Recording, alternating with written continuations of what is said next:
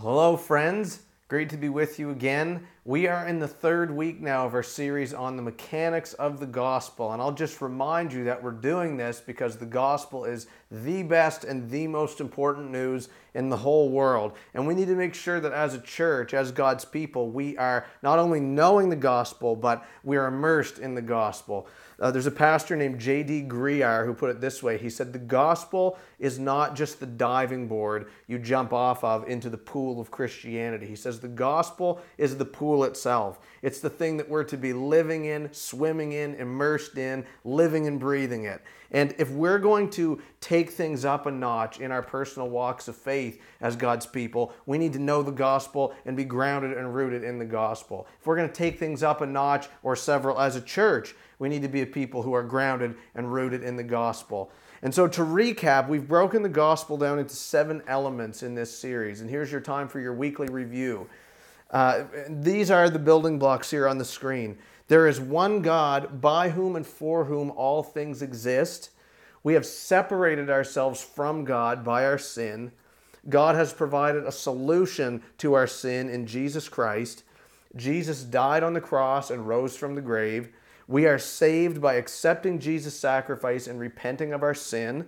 We are called to follow Jesus with our whole lives, and if we're saved, we will spend eternity with God. That's the gospel that we see in Scripture. And so far, we've looked at these first 2. We've talked about how we were made by God and for God, to bear His image, reflect His glory, to be in relationship with Him and love Him and serve Him and be close to Him and worship Him. And last week we talked about sin, how we've all sinned and separated ourselves from God. And in so doing, we've subjected ourselves to death and condemnation and wrath. That's where we've been. And today we're covering off this third element, that God has provided a solution to our sin in Jesus Christ. So what I want to do to kind of get us started, we've got lots of ground to cover today. I want to talk about the concept of deliverance. And this will be a little bit of an overlap to connect us to last week. Sin is a huge, huge problem. It affects and it infects every single one of us. I like to say it this way. We're all in the same boat, and that boat is going down. Sin is the reason why the world is so messed up. Sin is the reason why bad things happen. Sin is the reason why people are subject to pain and sickness and suffering and death. And sin, like David talked about last week, sin leads to the wrath of God.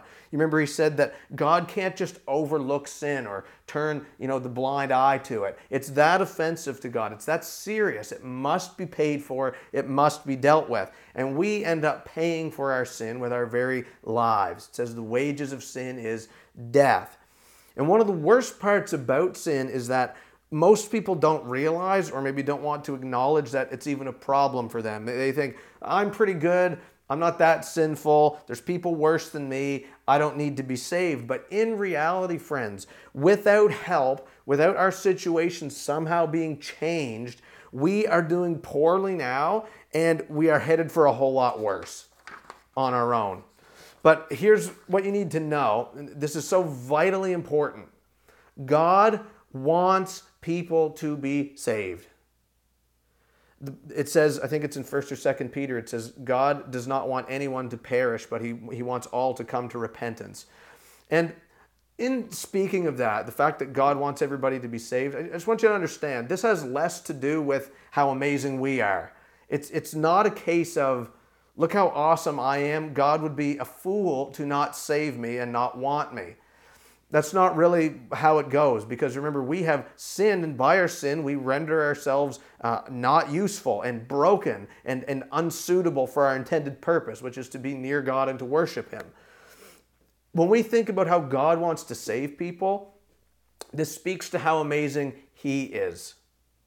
When God looks upon us, humanity, in our sinful and broken state, rather than just saying, well, you made your bed and now you can lie in it, He is moved in His heart with compassion for us.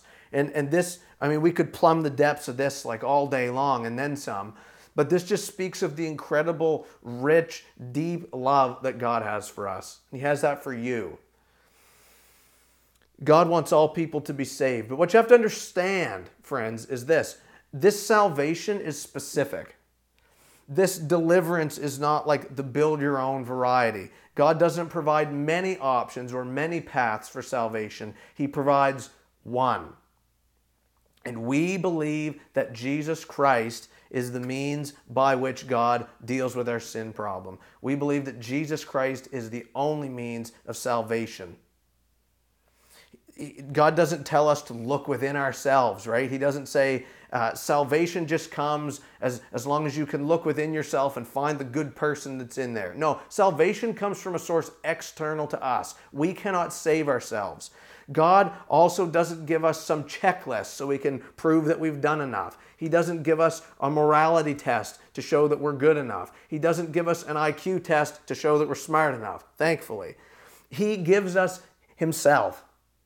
Jesus Christ, the Son of God, is the promised Savior. He is the answer to sin. And today, I want us to spend some time looking at how we know Jesus is the one. Jesus is God's promised deliverer from sin. And if we're going to understand who God is and what God has done, we need to turn to what God said.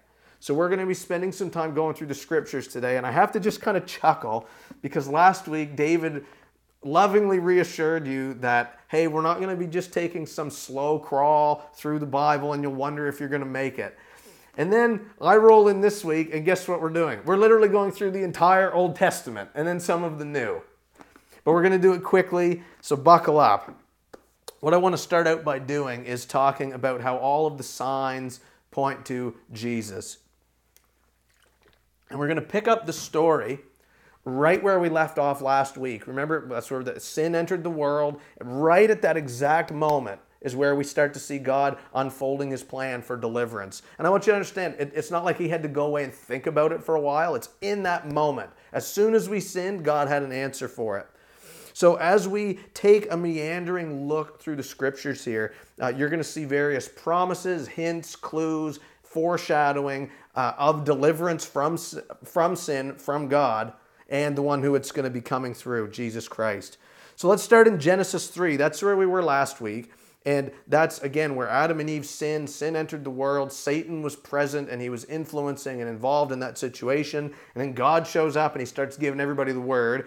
And he's given Satan the word. And he says to Satan, I will put enmity between you and the woman, and between your offspring and her offspring. And he shall bruise your head, and you shall bruise his heel. Some translations say that he will crush your head. And that is foreshadowing. That is prophecy. That is pointing ahead to the one who will ultimately come and deal with Satan and sin and crush it under his feet. That's Jesus. Another one from Genesis 3, again, which we read this last week. Remember, we read that God took animal skins and he clothed Adam and Eve with these skins. Now, he did this because they were exposed and they were in open shame. And God provided a covering for their shame. And I would just submit to you, I'm not an expert in this, but I would presume you can't get an animal skin without killing the animal. I think that's generally how it works. So what I want you to notice is that an animal had to die, blood had to be spilled for their sin and their shame to be covered over. This is pointing ahead to something that's coming. And we're going to talk about this more as we go on. Let's move ahead to Genesis 8 and 9. This is where we read about God sending the great flood to cover the earth in judgment for sin. But he spares Noah and his family, and he keeps them alive inside the giant ark.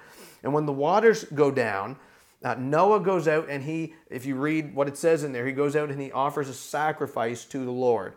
And as a result, God makes a covenant with him, and he promises to show him mercy. So what I want you to see is that God's mercy is revealed in light of sacrifice. In other words, a sacrifice is offered, and through it, God extends mercy. Might ring a bell. We're going to skip, like I say, we're skipping right along, skipping all kinds of characters and events, things we could talk about. We're going to move on later in Genesis. We're reading of a guy named Joseph. Joseph, if you remember his story, he was treated shamefully at the hands of his brothers. He was shipped off to a foreign land, Egypt. And while he was in Egypt, he was wrongfully accused and imprisoned. But God showed providence in his life, and through the Lord's intervention, Joseph was able to go before the entire nation and cause them to be spared from a famine that was coming. Now, I would submit this to you. Jesus came as the greater Joseph. Jesus is one who was wrongfully accused. He was poorly treated. He was sentenced to death, but through his sacrifice, he is able to go before all mankind and spare those who would believe in him from the coming wrath. Jesus is the greater Joseph. We move on to the early chapters of Exodus. And this is where we see God's people in bondage and slavery, and they're unable to break themselves free, and they're in a hopeless situation. But God shows up and intervenes, and he promises to set them free. This is just on a high level. The big picture here is that we are all slaves and in bondage to sin. We are unable to break ourselves free. We are in a hopeless situation. But God shows up and he promises a way that can be changed and remedied, that we can be delivered. Looking specifically in Exodus, if you read in Exodus 12, this is where the first Passover was instituted. And this is where the angel of death was making its rounds through town, and God had his people paint the doorposts of their homes in the blood of a lamb. And the idea was that when the angel of death came through, he would see the blood of the lamb covering that house, and death would pass over them. This is definitely something that points to Christ, because he is the perfect Lamb of God, and death comes for us all. But for those who are covered, listen, by the blood of the Lamb, for those people, death passes over them. It's right there. We also read further, we read of a guy, Moses.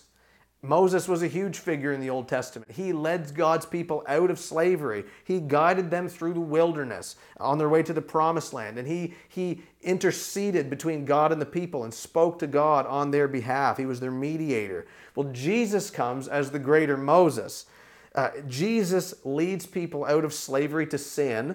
He leads and guides believers through life, sort of on our journey to the promised land, if you will. He is the mediator between us and God. He intercedes to God on our behalf. He's the greater Moses.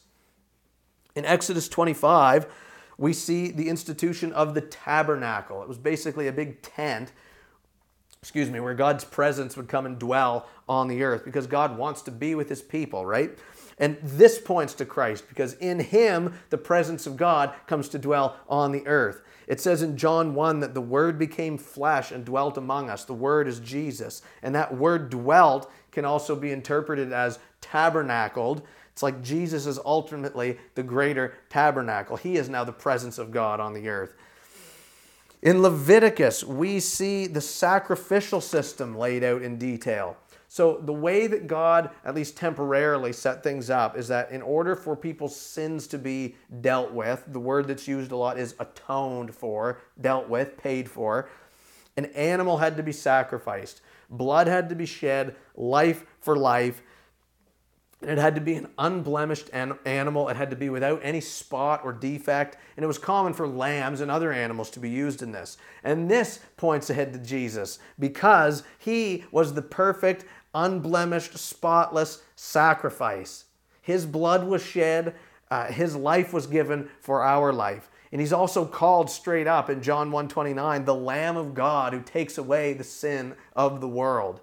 And furthermore, not only does Jesus serve as sort of a representation or another way of looking at the sacrificial system, he actually fulfills the sacrificial system. You might remember that on the cross, he cried out in a loud voice, "It is finished." So his sacrifice was ultimate. He fulfilled the sacrificial system. We also see in the early books of Scripture the institution of the priesthood.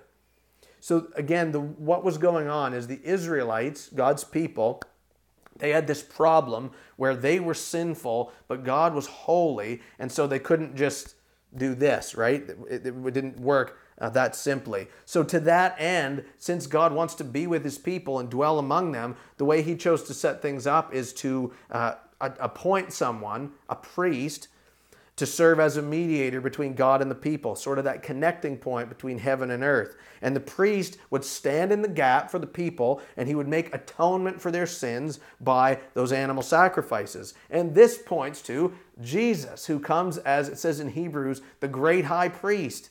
His sacrifice made him the mediator between the holy God and sinful people. Now he is our mediator. He is the way we have access to God. We don't go to the priest. We don't go to the tabernacle or the temple. We come to Jesus. And his sacrifice made atonement for all of mankind. His death on the cross saw the shedding of blood for the payment of sin. Jesus is the great high priest. Moving on into the book of Deuteronomy. In Deuteronomy 21, there's an account where the Israelites are wandering through the desert and the people sin. That's absolutely nothing new. It happened all the time. But this time, because of their sin, what it says is that fiery serpents came in and they were biting people and people were dying. So God says to Moses, make a fiery serpent and set it on a pole, and everyone who is bitten when he sees it shall live. And this, again, is a parallel to Jesus, because just as the Israelites had been bitten, so we are. It's a little cheesy, but it's true. We are bitten and affected by sin. And this snake, in this account, the snake would be lifted up on a pole. Jesus was lifted up on a pole, right? The cross. And whoever looked at the snake would live. Well, whoever looks to the sacrifice of Jesus will live. This is something that points ahead to Jesus. We move on to the book of Ruth. If you remember the story of Ruth, it's a great little book. Ruth was a widow. She was from a despised people. She was in a pretty hopeless and helpless situation. But this guy Boaz comes along and he shows incredible grace and favor to Ruth. And he serves as, it's called a kinsman redeemer. He essentially brings her out of that situation she's in. She's redeemed. She's delivered from it. And we, friends, in our lives, without Christ, are in a hopeless situation. And we're helpless, and we can't do anything, and things aren't looking so good for us, but God shows incredible grace to us in Christ, and He Himself serves as our Redeemer. He delivers us from that state we were in. Then we move on to books like 1st and 2nd Samuel, 1st and 2nd Kings, where we see the Israelite kingly system set up. And this is to point us to Jesus, because when we consider Him, He's the King of all kings. Jesus is the greater king. And the Israelite kingly system was especially cemented in the rule of King David. Well, Jesus comes as the greater David. First of all, it's kind of neat. He actually was born in the family line of David. But where David ushered in a new era for the kingdom of Israel, right? He made them a mighty power on the earth. Jesus comes and He ushers in the new reality of the kingdom of God, of which we are a part as believers. Now, the kings, most of them were pretty much terrible. So God sent in other people called the prophets, to point the people back to God and say, hey, this isn't how it's supposed to be. Turn to God, repent from your sin. And Jesus comes as the greater prophet, because He points people to the kingdom of God and repentance through faith in Him. Now, the people didn't often listen to the prophets, and things kept getting worse, and so eventually the Israelites were sent into exile as part of, as an act of judgment for their sin. But again, right from the start, as soon as God ordains this to happen, He says, I'm going to bring you guys out. I'm going to deliver you from this. And again, this is symbolic of the fact that God, through Christ, brings us home from our spiritual exile. At the end of that exile, you read books like Ezra and Nehemiah, and they talk about the rebuilding of Jerusalem, the holy city, and God's temple, and all this. This prefigures the building of God's house, the church, which is accomplished as a result of the sacrifice of Jesus on the cross, and it happens under the headship of Jesus. He is the head of His body, the church. Then we get to a book like the Psalms. And we can't overlook the Psalms. They express the heights and the depths of the human experience in relation to and response to God. Well, Jesus comes along. He's fully God and fully man, and He lives through the very same heights and depths of the human experience that we do, yet He does so without sin. Now, there are also many references right in the Psalms that specifically point ahead to Jesus. Here's a few of them. Psalm 16:10 says, "You will not abandon my soul to Sheol. You will not let your Holy One see corruption." That was written 1,000 years before Jesus was born, and it comes to pass with him. Though Jesus was dead in the grave, he was not left there and abandoned. God raised him from the dead. In Psalm 22, there's a few of them in that one psalm. It says, my God, why have you forsaken me?" Jesus cried that out while he was on the cross. It says in Psalm 22 as well, "They pierced my hands and my feet." It says, "They cast lots for my clothing and divided my garments among them." If you know the story, all of that happened in and around the event of Jesus' crucifixion. You get to books like Proverbs and Ecclesiastes. These are referred to as wisdom literature. And in places later in Scripture, like 1 Corinthians 1:30 and Colossians 2:3, Jesus himself is called the wisdom of God. So when you read your Proverbs, when you read your Ecclesiastes, it points ahead to the one who is the fulfillment and the embodiment of wisdom, Jesus Christ. Then we get to a book like Isaiah. The book of Isaiah is sometimes called the fifth gospel because there's so much Jesus in it. And I would point out to you, it was written 700 years before he was born. Isaiah 7:14 is a prophecy that says, "The virgin will conceive and bear a son, and they shall call his name Emmanuel," which means God with us. Isaiah 9:6 says, "For to us a child is born, to us a son is given, and the government shall be on his shoulder, and his name shall be called Wonderful Counselor, Mighty God, Prince of Peace. Of the increase of his government and of peace there will be no end, on the throne of David and over his kingdom, to establish it and to uphold it with justice and righteousness from this time forth and forevermore." Then there's places like Isaiah 52 and Isaiah 53. They talk about the Lord's suffering servant. Listen to some of these. 53 verse 3, "He was despised and rejected by men, a man of sorrows and acquainted with grief." Verse 4, "Surely he has borne our griefs and carried our sorrows." Verse 5, "He was pierced for our transgressions. He was crushed for our iniquities. Upon him was the chastisement that brought us peace, and with his wounds we are healed." Verse 6, "The Lord has laid on him the iniquity of us all." Verse 7, "Like a lamb that is led to the slaughter, and like a sheep that before its shearers is silent, so he opened not his mouth." And verse 10, "Yet it was the will of the Lord to crush him. He has put him to grief." If you read the story of Jesus, all of this is fulfilled in his work on and around the cross. Daniel chapter 3. I hope you guys are hanging in. Daniel 3. This is where, if you know Veggie Tales, this is where Rakshak and Benny were thrown into the fiery furnace. And you remember how the story goes. They're in there and the guard opens up and looks in and he says, "We only threw 3 people in, but there's 4 figures in there. There's 4 people in there." And remember what he says? The 4th looks like a son of man. Well, Jesus comes onto the scene and he identifies himself regularly as the Son of Man. And actually, a lot of people believe that that 4th figure that was in the furnace with those guys was actually Jesus himself.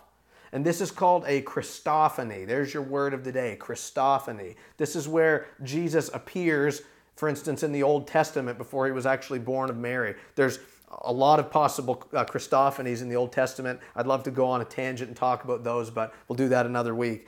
Anyway, the prophet Jonah prefigures Christ.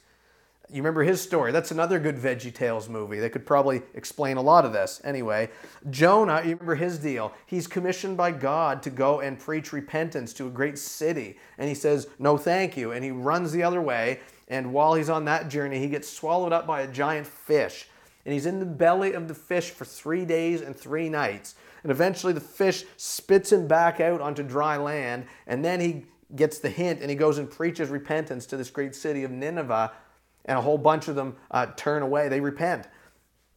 This points to how Jesus, just like Jonah was in the belly of the fish, Jesus was in the belly of the earth. He was in the grave. And just like Jonah was spat out by the fish, Jesus was spat back out of the grave. It couldn't hold on to him. And by his evasion of the grave, a great multitude is saved. Micah 5:2. Micah was written 700 years before Jesus was born, and it says in Micah 5:2, "But you, O Bethlehem Ephrathah, who are too little to be among the clans of Judah, from you shall come forth for me one who is to be ruler in Israel, whose coming forth is from of old, from ancient days." You remember, of course, that Jesus was born in Bethlehem 700 years later. You get to the book of Zechariah, 500 years before Christ was born. And there's a few references there that point to Jesus. Zechariah 3:8 talks about the branch. That's the Lord's servant. That's a Messiah reference. Jesus comes as that Messiah. Zechariah 9:9 talks about a king riding in on the colt of a donkey. And we read this at Easter time. When Jesus makes his triumphal entry into Jerusalem, he's riding on the colt of a donkey. Zechariah 11:12 has a reference. It says something along the lines of 30 pieces of silver is the price they put on me. Jesus was betrayed by Judas Iscariot for 30 pieces of silver. And finally, Malachi 3:1. It talks about the voice of one crying in the wilderness, "Prepare the way of the Lord." That was 400 years before Jesus was born. And that was pointing ahead to John the Baptist. And John the Baptist's entire ministry, the whole point of it was to pave the road because Jesus was coming right behind him. Okay, so there's that list there. And that's just the Old Testament. This is all stuff that happened before Jesus was even born. And would you believe that's only a small fraction of them? I have a study Bible that literally has 20 or 30 pages full of references of things that point ahead or are fulfilled in Christ. It's a massive subject. And I understand, guys, listen, I understand you're not going to necessarily go to this level of detail when you're, say, sharing the gospel with a friend. But I just need you to know and understand, this is not just some coincidence. This is not some accident. Jesus didn't just walk down the street with resume in hand and wander into a random storefront and say, "I'll take the job." This was planned, meditated, calculated hundreds of years before Jesus came onto the scene. You need to know that. This is not an accident. All the signs point to Jesus. Now, we have looked at some of the Old Testament promises, prophecies, predictions. We need to now look at some of the things that are in the New Testament. We need to talk about how Jesus' identity was verified. Because all these things are well and good, but they aren't overly helpful unless we know that they actually have been verified. I'll give you an illustration. Sometimes in life you have to call into, say, the credit card company or your internet provider. What do you got to ask a question or whatever you need to do? And every single time you call them, what do they have to do? They have to verify your identity. They say, "Can I please have your name and date of birth?" And they have to do this because otherwise I could be some wingnut coming on there pretending to be you, and I could get into all your internet records, I could get into all your credit card details, and you don't want that. So similarly, it's necessary for us to see that Jesus is verified to be God's chosen Savior, the one He promised for years and years and years. Otherwise, some yahoo could come along and say that he or she is the one when they're really not. And actually, this has happened a lot in history. I kid you not, there is literally a Wikipedia article that is titled "List of Messiah Claimants," people who claim to be the Messiah. And there's at least 35 of them on there. And you know what? Not one of them verified that claim with anything of substance. In fact, most of them were criminals of some sort. But Jesus, on the other hand, He verified through much of His life that He was the one. So consider, for instance, His birth. We read a few scriptures that talked about His birth, and the prophecies included things like He's going to be born of a virgin, He's going to be in the family line of David, and He's going to be born in the town of Bethlehem. Jesus comes along and check, check, check, He's all of those things. Okay? Something like His baptism. For instance, we read in Matthew 3:16, when Jesus was baptized, immediately He went up from the water, and behold, the heavens were opened to Him, and He saw the Spirit of God descending like a dove and coming to rest on Him. And behold, a voice from heaven said, "This is my beloved Son, with whom I am well pleased." And it gives evidence in other places that there were people around who were witnessing that. And I'm just picturing being there going like, okay, this seems like a pretty good sign that this is legitimate. How about his sinlessness? Jesus lived his whole life without sin. That is something I assure you I have not done and you probably have not done. 1 Peter 2:22 says, he, Jesus, committed no sin, nor was deceit found in his mouth. And 1 John 3:5 says, you know he appeared to take away sins, and in him there is no sin. And friends, that in and of itself is very telling, because if Jesus had sinned in any way, he would not have made an acceptable sacrifice for sin. Remember, you need an unblemished, perfect, spotless sacrifice. That's what Jesus was. He was without sin. Then we consider his works of power.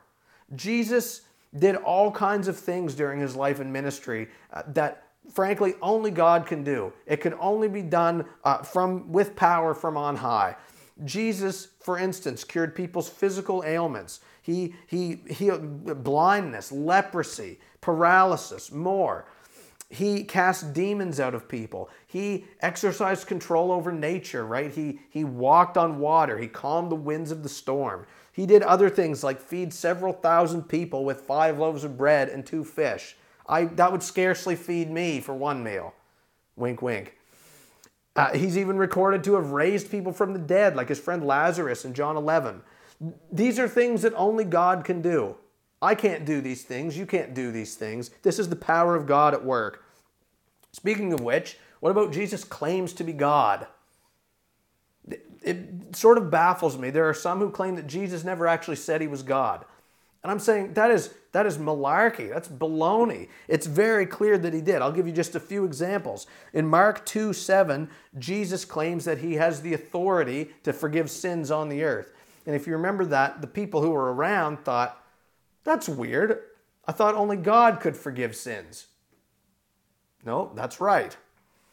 In Mark 14:62, this one, I don't know how we missed this one. He actually just claims it straight up. The religious leaders ask him, are you the Christ? And he says, yes. So I don't know if we just omit that one or not. But anyway, Jesus also in various other places made several I am statements. And the sort of story behind that is that in Exodus 3, God is meeting with Moses. That's the burning bush thing. And God gives him an assignment. And Moses says, okay, but when I go and tell people what you've told me, who do I say sent me? And he says, tell them I am who I am. So when Jesus comes along and he starts saying, I am, the people around it, they knew what he was saying. One of them is John 8:58. He says, before Abraham was, I am. That's not a grammatical misprint. That's Jesus making a claim to be God. There's a ton more of them too, but he said he was God. What about his resurrection from the grave? I won't go long on that one because Jeff is going to preach on that next week, but at any rate, Jesus died on the cross to pay for our sins, and he rose from the grave on the 3rd day. This is the ultimate proof that he is who he said he was. The last one I want to bring up is in reference to manuscripts. You might be hearing all this and you might say, well, Braden, all these things are great. They're well and good. I know the Bible says this, but how do I know the Bible is actually true and accurate? And I say, that's a fantastic question. And we don't really have time to do a very much of a deep dive on that today. But let me give you a brief couple of figures pertaining to manuscripts. Manuscripts are ancient handwritten documents, and they have either been preserved over the years or discovered over the years, and they are used to verify and validate claims. So generally, I'm generalizing here, the more legitimate, proven manuscripts there are, and the archaeologists, the science people, they can tell, like, this is when this was written. The more legitimate manuscripts there are, the more likely it is that something happened or that something was recorded correctly, that it's a legitimate source. So here's some figures for you. Need a drink first.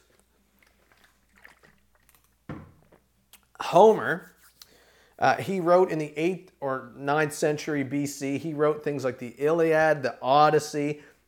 We have around 1,800 manuscripts from Homer, and that's a pretty large number. That's large enough for the experts to generally accept that the stuff he wrote is legit, and this is it. Sophocles, he wrote in the 5th century BC. We have about 200 manuscripts from Sophocles.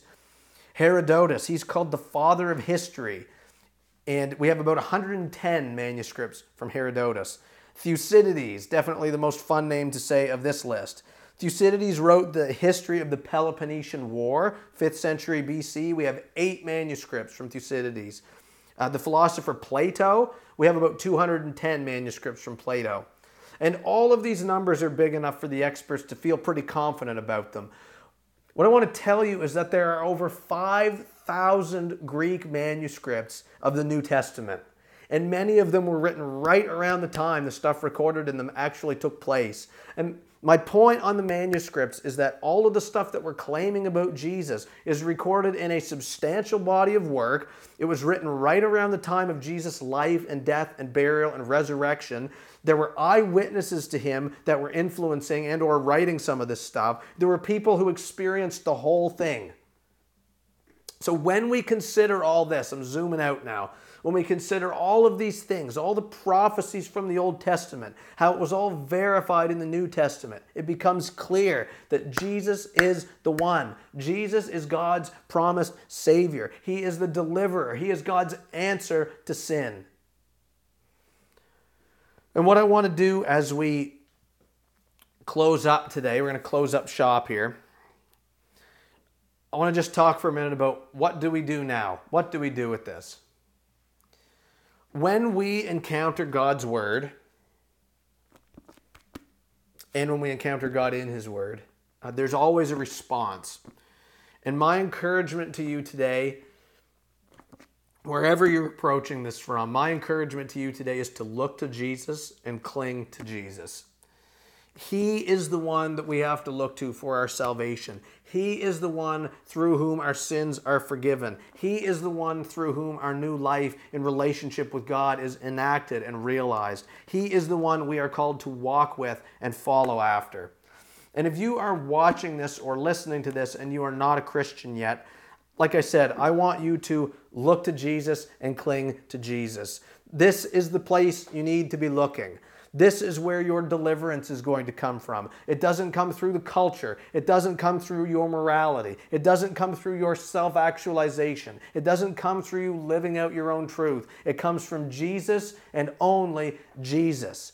Jesus says, I am the way and the truth and the life. No one comes to the Father except through me. Jesus says, I am the bread of life. Whoever comes to me shall not hunger, and whoever believes in me shall never thirst. He says, I am the light of the world. Whoever follows me will not walk in darkness, but have the light of life. He says, I am the door. If anyone enters by me, he will be saved. He says, I am the good shepherd who lays down his life for his sheep. He says, I am the resurrection and the life. Whoever believes in me, though he die, yet shall he live. And he says, I am the vine. You are the branches. Apart from me, you can do nothing. If you are not a Christian, you need to trust in Jesus for your salvation. He loves you. He has good for you. And through his sacrifice on the cross, he wants to save you.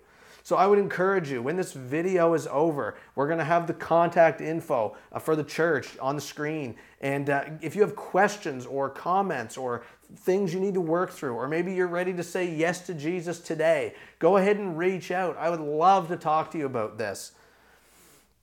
Now, if you are a Christian, which probably most of us watching this or listening to this are, my encouragement is the same to you with a little bit of a different application. I want you to look to Jesus and cling to Jesus. I would ask you today, friends, and I love you, so I will ask you, are you walking with Jesus today? Are you seeking Jesus? Are you serving Jesus? Are you trusting Jesus? Are you loving Jesus? Are you worshiping Jesus? You can tell, even just from this today, he is not some peripheral figure. He is not some accessory that you add on to your life. He is not the genie in the bottle or your therapist. Jesus is the center. Are you walking with him? What do you need to do to put Jesus first today? He loves you. He has good for you. And our lives flourish when we put him in the center. What do you need to do to live your life more in line with who he is and in light of who he is? He is Lord. He is worthy. He is calling us to trust him and follow him with all of our lives, my friends. This is the calling to which we've been called, and it is the best life we could possibly live. I want to just pray for us as we close. So wherever you're at, why don't you just bow with me and we'll go to the Lord together. Lord, we're thankful today for who you are. And Jesus, we want to just pause and acknowledge that you are the Christ. You are the Messiah. You are the Son of the living God. You are the sacrifice that was made for our sins, for my sins. You are the one who died in my place. You are the one who has prepared a place for us who believe. You are the one who is coming back again to bring this age to a close and to bring all of those who love you to go and to be with you. Jesus, it is you. You are God. We worship you today. Help us, Lord, to see how central you are to the message of the gospel. Without you, there literally is no gospel, Lord Jesus. Without you, there literally is no hope. There is no peace. There is no joy. There is no relationship with God. There is no forgiveness of sins. Help us to see you in your rightful place, Lord. I want to pray for those who are watching or listening, Lord, who don't know you yet. And I'm praying that, Holy Spirit, you would stir in and around them, God, and cause them to desire you, cause them to realize their need for you, God. Cause them to realize that the only way they can be saved, the only way they can live the life they were designed to live is through Christ. And God, I'm praying for courage to reach out and pipe up and say so if they have questions or if they're ready to talk to someone about coming to you, Lord. I want to pray for my brothers and sisters who are in Christ, God, and I'm thankful for each one. I'm praying for a new strength and a new joy and a new peace and a new sense of purpose and understanding, God, based on who Jesus is. God, I'm praying that you would strengthen us to the degree that we don't want to live our lives for ourselves and in our own power, but for you and in your strength that you supply. Lord, we love you, we worship you, and we give you all the thanks and all the praise and all the glory. In Jesus' name, amen. Thanks for watching. Stick around for next week. Thanks for watching.